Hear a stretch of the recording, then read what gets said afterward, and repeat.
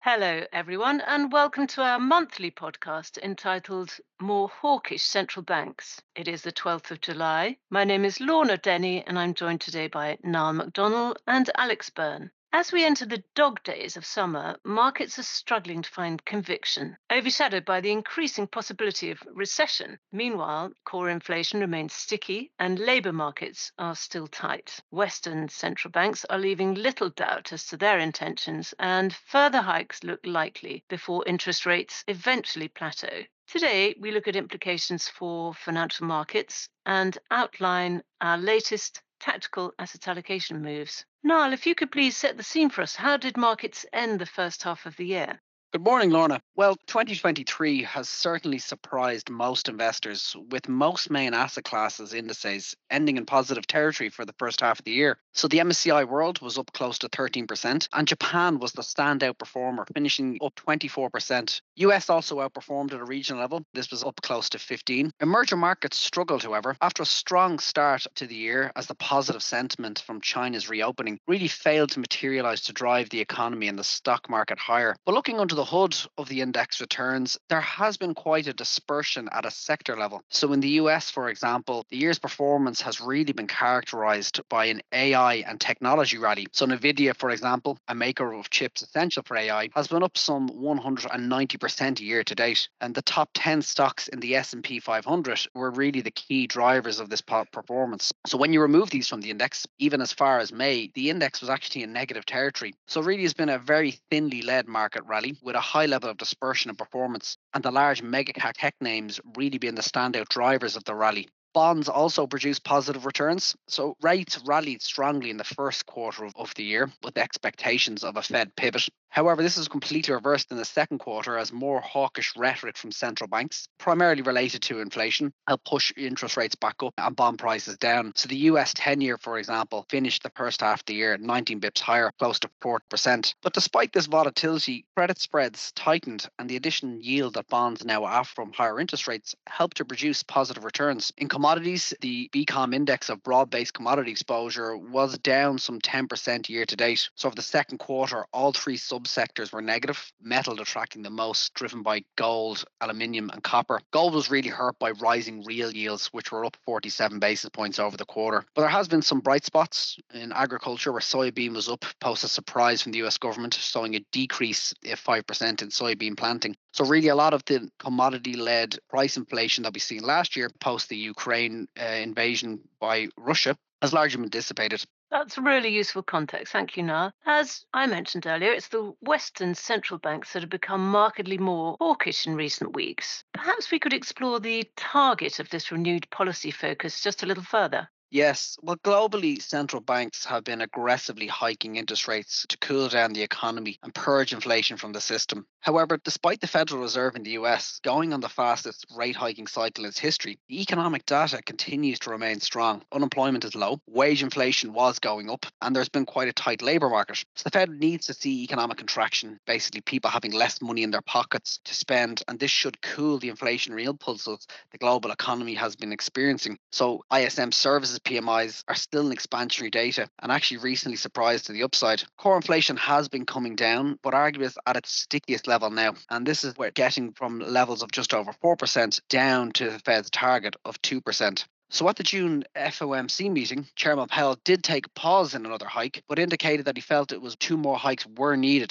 to cool off inflation. The robust economic data continues to give the Fed more ammunition to combat inflation with interest rate hikes. It was only very recently, though, that markets were trimming back their forecasts for a peak or terminal interest rate. What has really changed in the meantime? I feel that maybe we've lived through an environment since the GFC where the Federal Reserve has always been quick to begin easing monetary policy to stoke the economy, arguably because we've been going through structurally low levels of inflation. Market participants could arguably be conditioned to this and live under the pretense that good times of easy money will be coming back at any second. We have seen the pricing in US interest rate futures jackknife. So, for example, at the beginning of the year, there was a price in for three cuts in the second half of 2023, to reversing to not having any cuts priced priced in, an additional hike priced into the second half of 2024. However, I do think that we are close to peak levels of interest rates in the US. We will in all likelihood see a 25 basis point hike in July, and the Fed has indicated that they will be data dependent, so they really want to see the hard numbers of inflation getting close to target and economic data cooling off.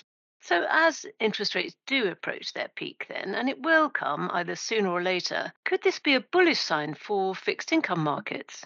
Well, for me, it's hard not to get excited about fixed income at these yield levels. High yield bonds yielding close to 8%, hard currency emerging market debt at similar levels. These yield levels have previously produced multi year periods of strong returns for bond markets. Bonds are definitely back, and investors should be mindful of the attractive opportunity set that fixed income is offering. A balanced portfolio of bonds could deliver high single digit returns for this year and next. Good to hear your enthusiasm there, Niall. But if we can turn to Alex and Europe, the president of the European Central Bank said recently, we cannot declare victory yet when it comes to inflation. And Christine Lagarde has been unusually transparent in her determination to raise rates further. Well, forecasts from the market and even from the ECB itself seem to suggest how difficult the job they have may be. The ECB's most recent forecasts increases their outlook for inflation.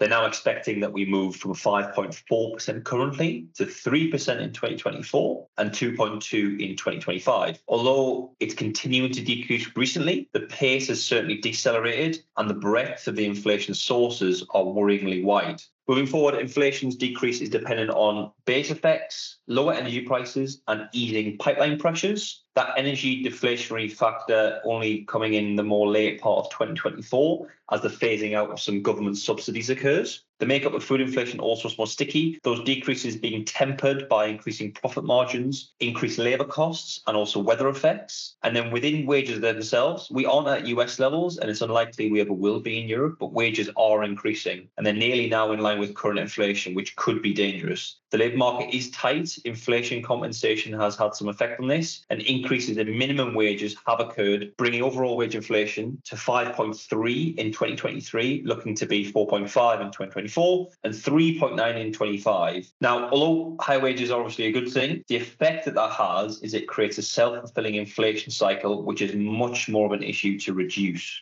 For GDP, ECB sees 0.9% in 2023, 1.5% in 2024. So that expectedly weak growth is coming through. The current deposit rate of 3.5% at the ECB, with forecasts looking at this to be 4 by the end of the year, and then 3.25 at the end of next year, implying that there's 2 increases to happen in July and the autumn before the corresponding reductions next year. The ECB's growing problem, therefore, is balancing decelerating inflation reduction with softening economic data.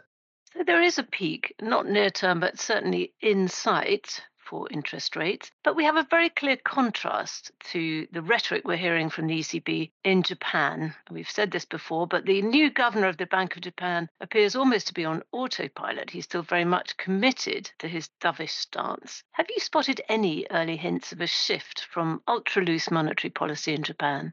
Yeah, you're right with this viewpoint, but it's important to remember that prior to the new governor Ueda's arrival in April, there was a shock in December when the previous governor Kuroda surprised markets and engaged in the first hawkish, in inverted quotation marks, step of the Bank of Japan by widening the range of the yield curve control. And that's something that was expected to happen only after the governor had changed. As a reminder, the yield curve control is the range to which the BOJ will allow the yield on the Japanese government bond, specifically 10-year, to trade. The idea is to fix that shape of the curve with short debt already being negative, and targeting the yield curve is something that was done as quantitative easing had already reached its perceived limits. Obviously, the problem here is that there's a clear distortion in the markets because of the BOJ's involvement. Now, the BOJ's actions must be seen from a very different context to which Japan has come from versus the US, Europe, and any other economy globally. They had anemic growth and inflation for decades, even after 10 years of the biggest stimulus policies in history. So choking out the inflation they sought so desperately to instill is not something they want to risk. They need to have this inflation be structural. It needs to come through into wages, and it needs to be sustainable. It's also important to note that we haven't seen the same high levels of inflation and the same sources of inflation in Japan as we have elsewhere. with inflation currently hovering around 4%. So, assuming that an adjustment of policy will come, what would be the likely timing of that adjustment? Our expectation is that the next hawkish, in quotation marks again, step will be a further change in the yield curve control. This could be done a number of ways. The range could be widened, it could be removed completely, or the duration of debt could be changed, all of which have the same effect. And it goes some way to having the market operate somewhere closer to normal. We believe there's reasonable potential for this to happen before the end of the year, but the pressure that the BOJ was feeling last year has dissipated significantly now. We don't believe we'll see interest rate rises soon or anywhere near the same extent as we have seen in Western economies. So, dovish policy largely continues in Japan, and that has an impact on the currency markets, of course, particularly when the contrast with the Fed or the European Central Bank is so stark. It does, and it's something that we continue to see. So just for context, the Japanese yen year to date is down nearly 10% in euro terms, 7% in USD terms, so it's not a new phenomenon. If we look at 3 years, it's down 22% against the euro and down 24% against USD. So the divergence that we've had in Fed and ECB and BOJ actions is clearly showing through in the currency market. The yield curve control that we've had tries to minimize that effect, but the huge QE that we've had means that this has been somewhat structural. It's supported exporters, but they have been offsetting negatives in importing. And now the ongoing divergence between the Fed and the ECB policy means this relationship is only going to go one way. That's what makes that first part of the inflection point from the BOJ so important. It'll dictate the direction going forward. For China, the renminbi has been off 4% versus euro and 2% versus USD in June alone, adding to that overall year-to-date weakness. For the renminbi, China's fiscal policy and monetary policy haven't been restrictive in any attempt trying to solve their own problems. If anything, they are starting to loosen again and stimulate as data and growth softens after that disappointing rebound out of the COVID lockdown.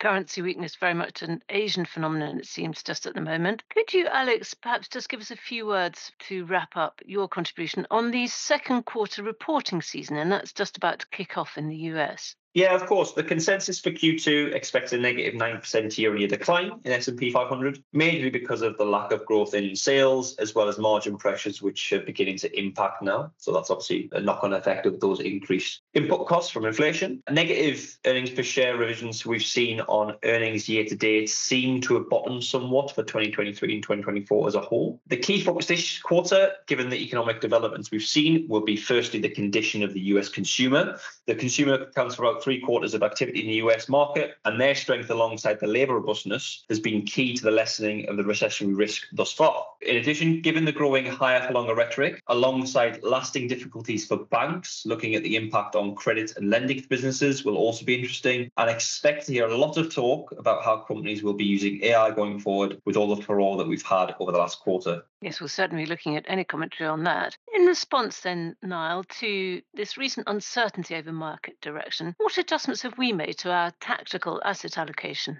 Well, Lorna, within equities, we remain neutral overall. Nevertheless, we see more material outperformance from US equities versus Eurozone equities in the near future. The differential between US and Eurozone in terms of growth, more sluggish being in the Eurozone, monetary policy, probably more ECB rate hikes to come, and equity style. US market having more growth and less cyclical/value exposure should benefit US equities in our view. And then in fixed income, just to echo my earlier comments, we remain moderate overweight in investment grade credit and EMD, where attractive levels of credit spreads and yields remain, and performance is improving relative to governments. We do remain moderate underweight on euro rate as the ECB remains on the back foot in the fight against inflation. Rate hikes could be higher than expected by the money markets. Thank you both very much indeed. Thank you, Lorna. Thank you, Lorna.